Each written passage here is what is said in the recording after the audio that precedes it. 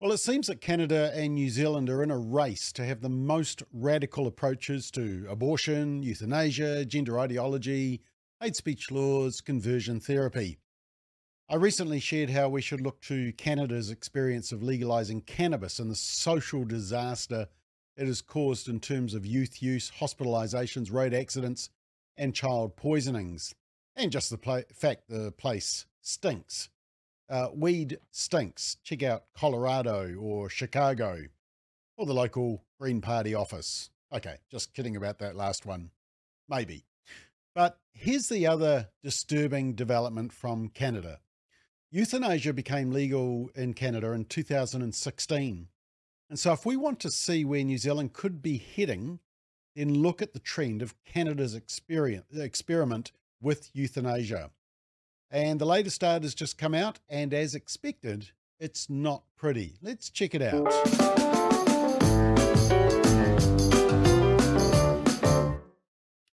So, Alex Shadenberg is the executive director of the Euthanasia Prevention Coalition, and I'm grateful to him for his summary. And he says Health Canada recently released the fourth annual report on medical assistance in dying. That's what they call it.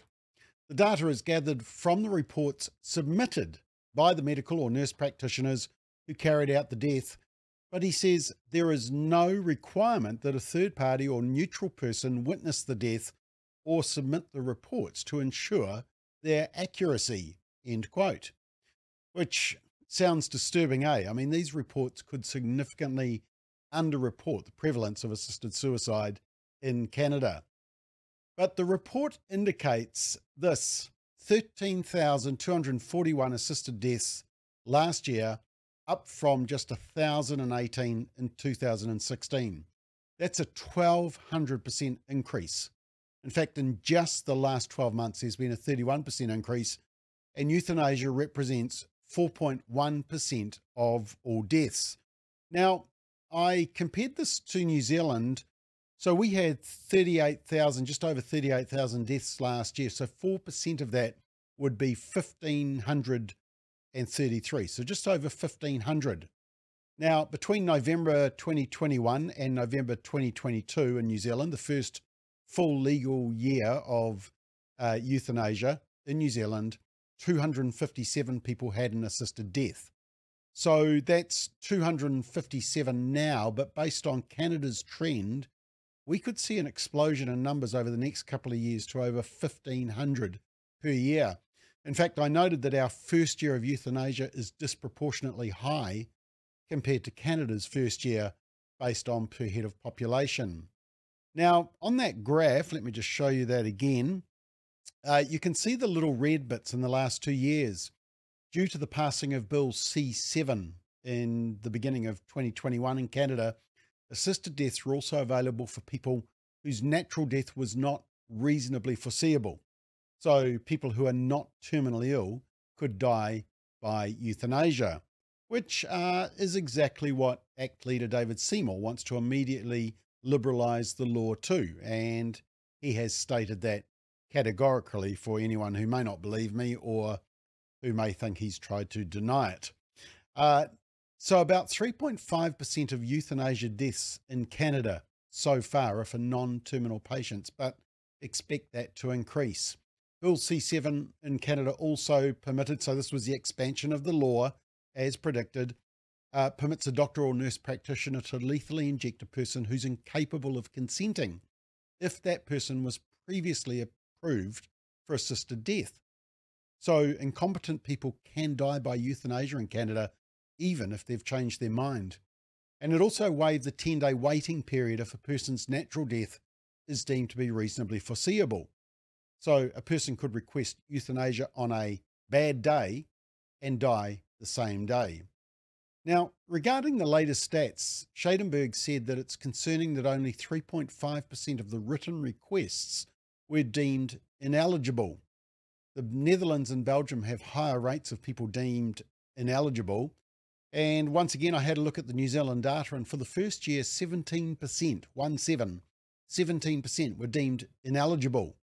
So we'll watch that figure with interest and see if it drops similar to Canada's.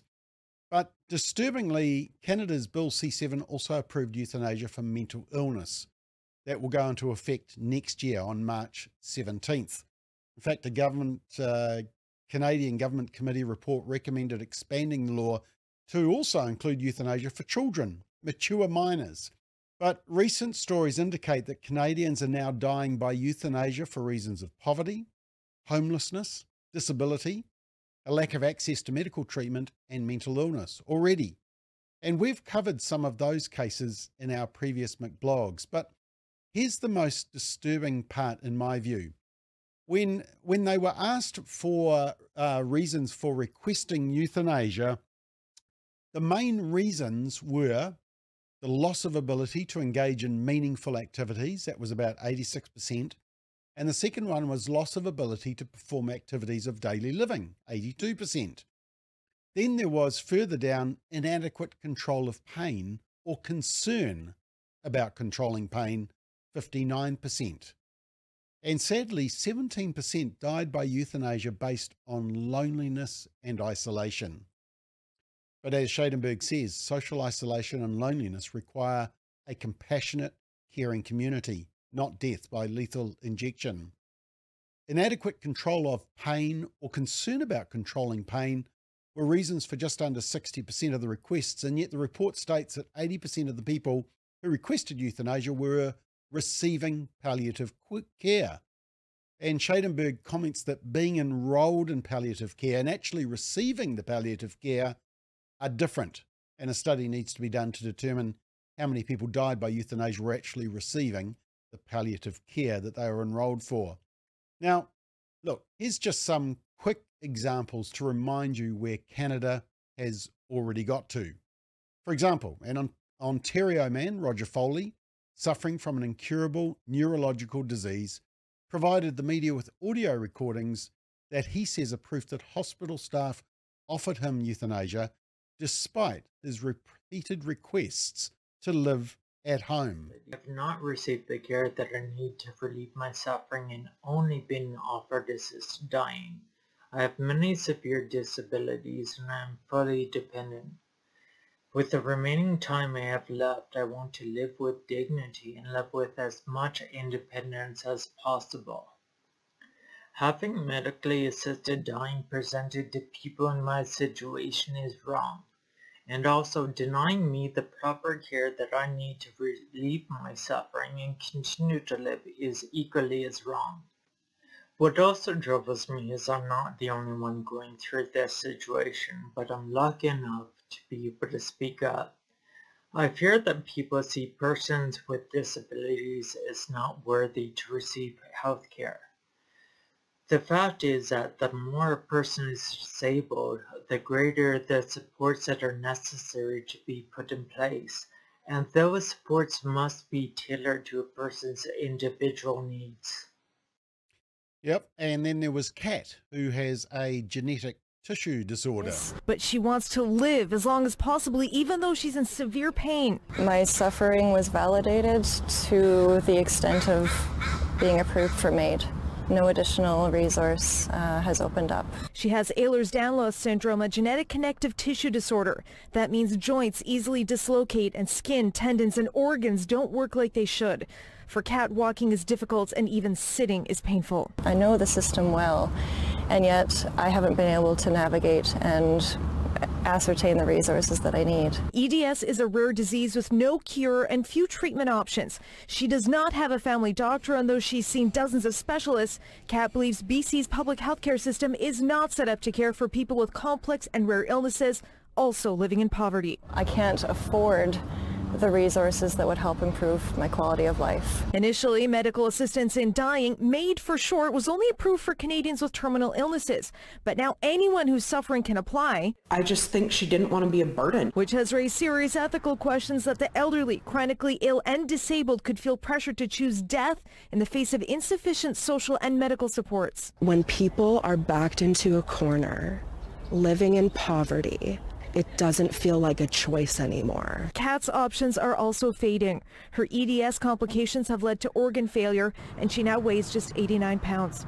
She thought applying for MAID could lead to more help or palliative care, but it hasn't. I feel like I'm falling through the cracks. So if I'm not able to access health care, am I then able to access death care? It is far easier to let go than keep fighting for additional resource. Yeah, interesting. It was this exact type of case that we were asking David Seymour about in that interesting interview we had on Straight Talk, and with which he absolutely rubbished us about. But here's the evidence, one more. This disabled mum from Canada, and note her comments about the speed of each of the options which were being offered to her. 12 days left on my medical assistance in dying application here in the province of Ontario. I'm a quadriplegic single mom raising 2 kids with disabilities. My life as it is without support as a quadriplegic is far more deadly than me even exploring the MAID process. Mother of 3, Rose Finley, is applying for a medically assisted death. She filled out the forms and is counting down to the day she can access MAID. It's 8 days as of today. But what Finley says she really wants is access to services. It's always been a challenge to find adequate personal care support. We don't have transportation accessibility. Specifically, she says, in smaller communities, including her current hometown of Bowmanville, east of Toronto. So she's taken to social media to raise awareness.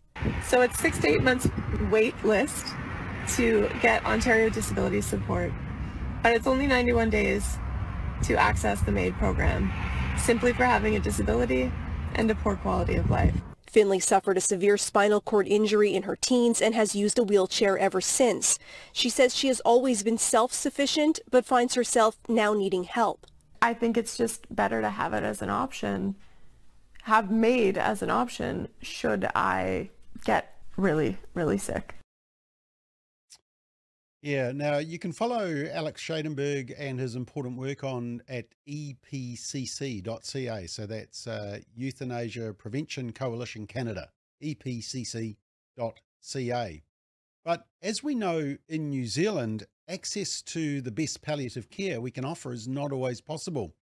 Too many New Zealanders are unable to access acceptable end-of-life care, yet hospices are an essential service, but they're simply not able to fundraise enough money to survive. Some hospitals have no specialist palliative care services at all, and the demand for this specialist medical care will only increase significantly in the near future because our population is aging and the number of people requiring palliative care is forecast to increase by about 25% over the next 15 years and will be more than double by 2061.